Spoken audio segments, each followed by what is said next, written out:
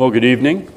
It's a pleasure to open and share God's Word with you tonight. I consider this kind of my church home away from home these days. I spent a lot of time up at Millers Falls, but I always enjoy visiting here in the evenings and having the opportunity to preach the Word to you tonight. And I invite you to take a little visit with me to the School of Contentment and hopefully to learn, to relearn some very important lessons for the Christian life. Jeremiah Burroughs, a member of the Westminster Assembly, Puritan pastor, wrote what I consider, many consider to be a classic book about contentment, entitled The Rare Jewel of Christian Contentment. He really nails it with the title. Indeed, and I hope we'll be reminded tonight, that contentment is a jewel for the soul. And he is right to observe, though, that it is a rare jewel. Contentment is anything but common. That's certainly the case in the world. Isaiah, for example, in chapter 57, talks about the wicked. And he says, "The wicked are like the tossing sea, for it cannot be quiet, and its waters toss up mire and dirt. There is no peace, says my God, for the wicked." What a brilliant description of the unbeliever. And just that restlessness, that constant restlessness and dissatisfaction. But surely, contentment is not rare among the people of God. We surely have a much better track record when it comes to contentment. But do we? Consider just one of many possible examples from the book of Numbers when God's people are in the wilderness. These are the people of God. "Now there was no water for the congregation, and they assembled themselves together against Moses and against Aaron, and the people quarreled with Moses and said, 'Would that we had perished when our brothers perished before the Lord.'" Do those sound like contented saints to you? No, I don't think so. And because of that reality which creeps into our lives as well, I think we, including myself, can always do with a revisit to the school of contentment. So I call your attention tonight to Philippians chapter 4, and I'll read verses 10 through 13. Philippians 4, verses 10 through 13. This is God's inspired word. "I rejoiced in the Lord greatly that now at length you have revived your concern for me. You were indeed concerned for me, but you had no opportunity. Not that I am speaking of being in need, for I have learned in whatever situation I am to be content. I know how to be brought low, and I know how to abound. In any and every circumstance I have learned the secret of facing plenty and hunger, abundance and need. I can do all things through him who strengthens me." Please pray with me. Oh Lord, we thank you for the gift of contentment, the grace of contentment. Sometimes we are such strangers to it. We thank you that the apostle tells us that he has learned it, and that we may learn it also and relearn it and continue to learn it. And so would you be our teacher tonight? Would you open our hearts? Help me to speak your word clearly. In Jesus' name we ask. Amen. I'd like to proceed in three parts tonight.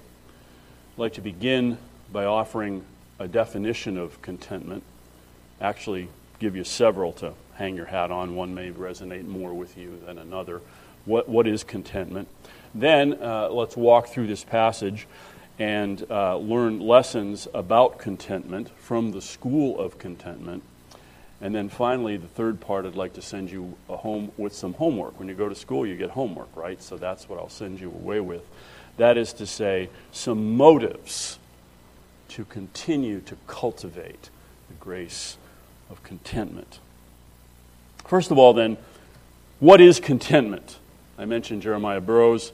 You'll notice in the evening, under the evening order of worship, kind of in the middle of the page, I put down Burroughs' definition of contentment. He says Christian contentment is that sweet, inward, quiet, gracious frame of spirit which freely submits to and delights in God's wise and fatherly disposal in every condition. A couple of things about that. Burroughs, I think, is quite right to talk about contentment as a frame of spirit. And what he means by that is it's not an impulse. It's not here today and gone tomorrow. It's a settled position of the soul. It's a disposition of the soul.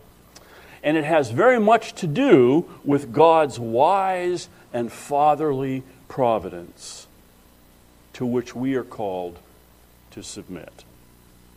I think that's a wonderful definition of contentment. One that's a little simpler to understand is Sinclair Ferguson in his commentary on this passage, actually. He says, contentment is not found in creating our own security, but in abandoning our security to Jesus Christ. I think that's good as well. We could substitute other words for security as well, control, or other words we could think of, but I think that's very good. Another writer named Megan Hill has a book on contentment, and the subtitle of her book is Seeing God's Goodness. I think that gets at it as well. It is seeing God's goodness in every situation. And finally, one other brief one that I came across somewhere a long time ago that has always stuck with me is contentment is dwelling gladly in the present moment, whatever the moment is. And finally, to conclude this part of the sermon, to give you something straight from the Bible, what I've given you so far are kind of theological summaries of what contentment is, but something straight out of the Bible is Paul's own example in Philippians. The whole backstory of Philippians is really a case study in contentment. And you will remember, you know Philippians, I'm sure, that Paul was in prison, almost certainly in Rome, when he wrote Philippians. But lo and behold, he writes an epistle that has often been called the letter of joy. How do you figure that out? That's an exercise in contentment. When Paul is unjustly imprisoned, he's not grumbling. He does not curl up in a ball and invite everyone's pity for him. He continues in that situation to serve, to love, to praise, to worship, to witness. I suggest to you that is contentment. May God fill our hearts with it. And now, to move on to the second part with some idea of what contentment is, hopefully in our minds and in our hearts. Let's walk through these verses, 10 through 13, and see what we can learn and be taught about contentment. Verse 10, I rejoiced in the Lord greatly that now at length you have revived your concern for me. You were indeed concerned for me, but you had no opportunity. You no doubt know the backstory again of Philippians. Paul in prison. Epaphroditus, a faithful servant of the Lord, had come all the way from Philippi, had nearly died on the way, got sick, but why did he come? Well, he brought a gift that the poor Philippians gave to Paul to help him in his needs, to help him in the gospel ministry. And the Philippians had done this several times in the history of Paul's relationship with them. And Paul, then, is expressing gratitude. I rejoiced in the Lord greatly for your gift for me. When we go to the doctor's office, the first thing they always do, my doctors do, is they take my vital signs to get those sort of basic indicators of health. One of the most fundamental indicators of Christian health is gratitude, is rejoicing in the Lord in whatever situation we may be. It's interesting that Paul uses a word that comes from botany. He says that now at length you have revived your concern. It's the idea of a flower blossoming. And Paul says, I'm very touched by your concern for me. I'm very grateful for it. I ask you, Christian, are you grateful? Do you have that vital sign of spiritual health? Verse 11, let's consider what this has to say, which some commentators struggle with because they think it's a contradiction to the gratitude Paul just expressed, and I don't think it is. Not that I am speaking of being in need, for I have learned in whatever situation I am to be content. Quick reading, you almost think he's saying, but I didn't really need your gift. I didn't really want it. I'm not really that grateful for it. Not that I really am speaking of being in need, for I have learned whatever circumstance to be content. But I don't think that's what he's saying. I think what he's saying is, it's not like before your gift got here I was desperate. It's not like I couldn't live without that gift. It's not like my contentment depended on something like that. I wasn't sitting here being miserable. I'm not driven by my felt needs. And I think if there's something we need to be able to say in this day and age, that comes pretty close to it. Because everyone has learned now, we've all learned from the psychologists and whatever, that our needs are very, very important. And my felt needs are very, very important. And if we're not careful, we will just be like the character Bob in the movie What About Bob, one of my favorite comedies, who is just obsessed with this psychologist and just goes around saying, I need, says Bob. Paul is saying, no, I'm not like that. I'm not driven by my felt needs. He says, I have learned in whatever situation I am to be content. I think it's wonderful and encouraging that Paul says, I have learned to be content. If Paul said, this is automatic, this is easy for every true Christian, where would that leave the rest of us? No, Paul says it's not easy. I have learned this. And we can learn it also.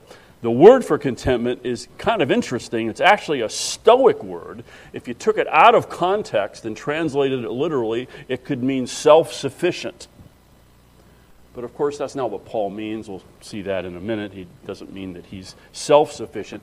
But I do think he's saying I'm not dependent on what other people do for me. I'm not clinging with my needs to what they do or don't do. In that sense, he says, I have learned to be content. So what does Paul mean by contentment? Here then, we come to the very heart of it, I think, in verses 12 and 13. I know how to be brought low, and I know how to abound. In any and every circumstance, I have learned the secret of facing plenty and hunger, abundance and need. What's the secret? Here it is. Here it comes. I can do all things through him who strengthens me. In a word, for Paul, contentment is not self-sufficiency. Contentment is Christ's sufficiency.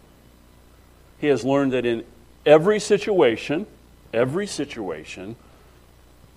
Christ is sufficient for him. It's as if prison came to Paul and said, all right, I've taken away all the things that usually give people contentment. Comfort and nice clothing and food and ready availability of friends and a warm place to sleep. I've taken all those things away. Now, Paul, is Christ sufficient for you? And Paul says, yes, he is sufficient for me. I have learned the secret. I have learned because I can do all things through him who strengthens me. He gives a little more particular example of this in 2 Timothy chapter 4, verses 16 and 17. We could look at a lot of examples. I'll just do one. Paul says, as he was in prison, as he was on trial, at my first defense, no one came to stand by me, but all deserted me. May it not be charged against them. But the Lord stood by me and strengthened me, so that through me the message might be fully proclaimed and all the Gentiles might hear it. So I was rescued from the lion's mouth. Now, what a recipe that could have been for bitterness, couldn't it? All my friends, my so-called Christian friends, they deserted me, and I was alone. Do these sound like the words of a bitter man? Not at all. First of all, through it all, the Lord stood with me. I knew that. As sure as I breathe, I discovered again the sufficiency of Christ. And not only so that Paul could be content, but that in his contentment he could continue with God's purpose for him, which was to declare the gospel to those around him. Sometimes I think verse 13 has been a little bit misused. I can do all things through him who strengthens me. I don't think we should look at contentment as a calm, tranquil, unflappable demeanor at all times. I don't think it means that we should think that we will never have to cry out to God in urgency or agony. If we say that is what contentment is, then we have to throw away the Psalms, and we have to say that none of the Psalms were ever content. And the psalmists were ever content. And that's certainly not the case. In fact, crying out to God in agony can be a step toward contentment. Right? Rather than grumbling and complaining to the people around us, how much healthier is it for us to cry out to the Lord, to cast our burden on the Lord who cares for us, and come away with greater contentment. So contentment does not mean sort of a Buddhist tranquility and unflappability or anything like that. We can be whole-souled people dealing with all the emotions of life, but we cast them on the Lord. Also, I can do all things through him who strengthens me. I don't need to tell you this, but it also doesn't mean that we can leap tall buildings with a single bound. It doesn't mean that we somehow now have supernatural powers, that we can overcome every obstacle just as easily as can possibly be. No, Paul means that in Christ we can do what the Lord has called us to do. I suppose if he's called us to leap tall buildings in a single bound, he would help us to do that, but I don't think he has. But he has called us to be faithful at home, at work, with our children, with our neighbors.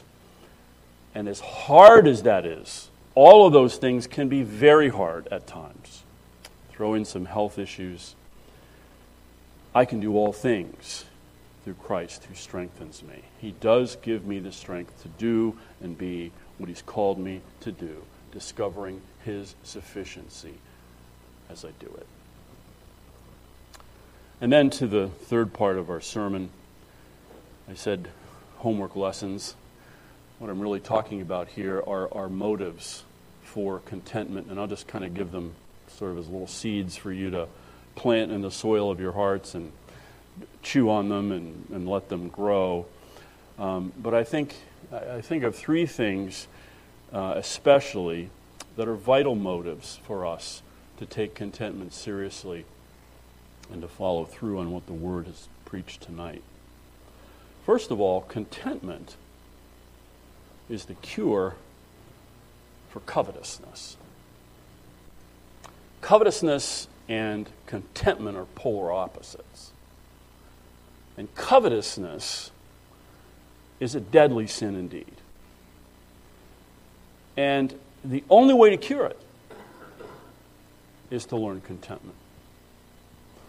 For example, this opposition is shown, just to cite one example, Hebrews 13, verse 5. Keep your life free from the love of money, from covetousness, and be content with what you have. So, see what he's saying. Keep your life free from covetousness. We could plug other things in there besides just money, other evil desires that we might have. But don't be covetous, he says. Be content. And let me remind you that the only cure for covetousness is contentment. We are back to Isaiah's description of the wicked.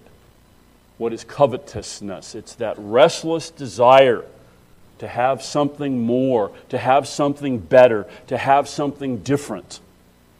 And those very desires can be so destructive then to our souls, to our marriages, to our churches. Why did God put me in this church? Why did God put me in this family? I can imagine a young person saying, how did I get stuck in this marriage? Oh yes, I've heard even Christians say that.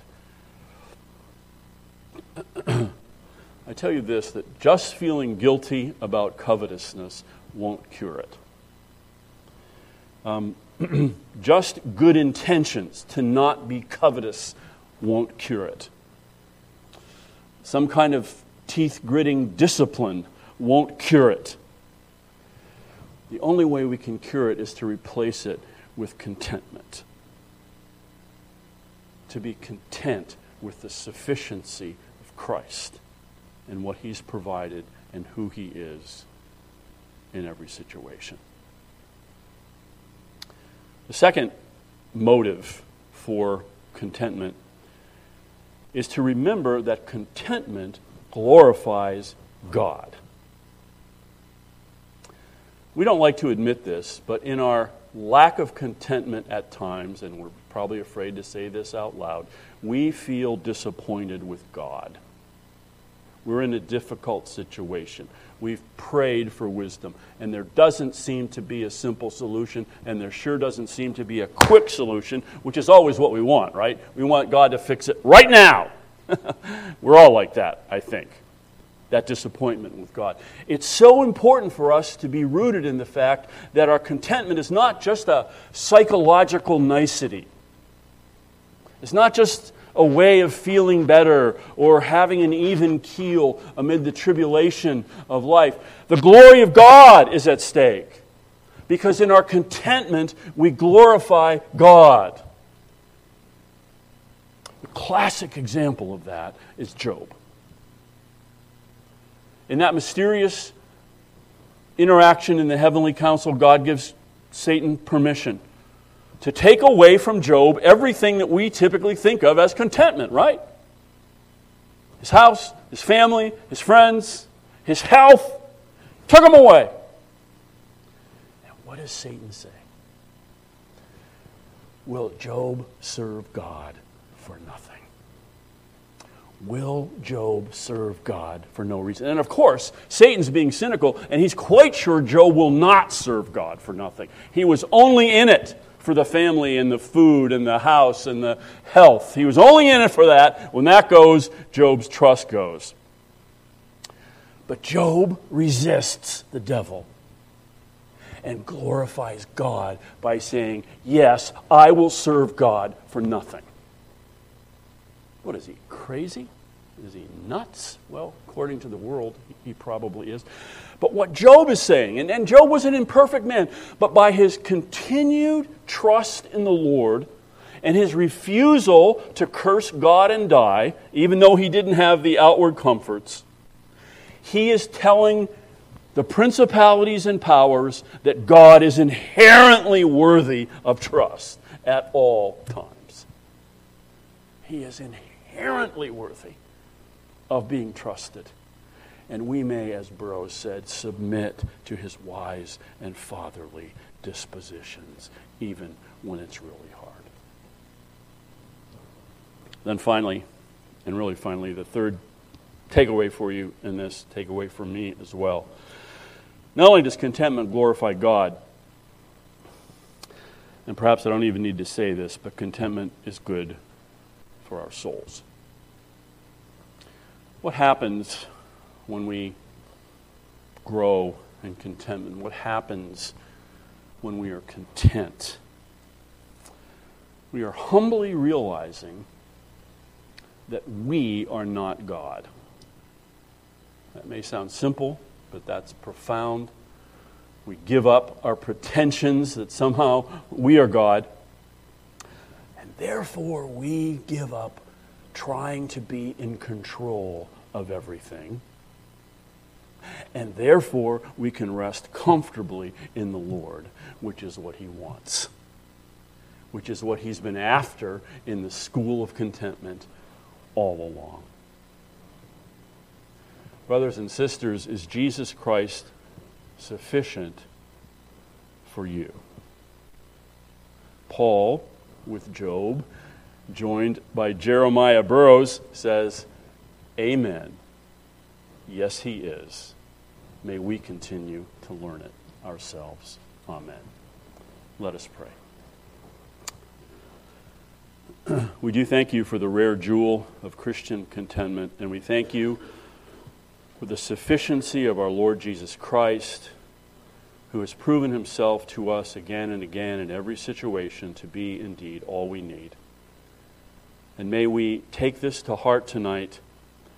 May we cast out our covetousness and replace it with contentment. May we glorify you. May it be, as we sang earlier, well with our souls. We pray in Jesus' name.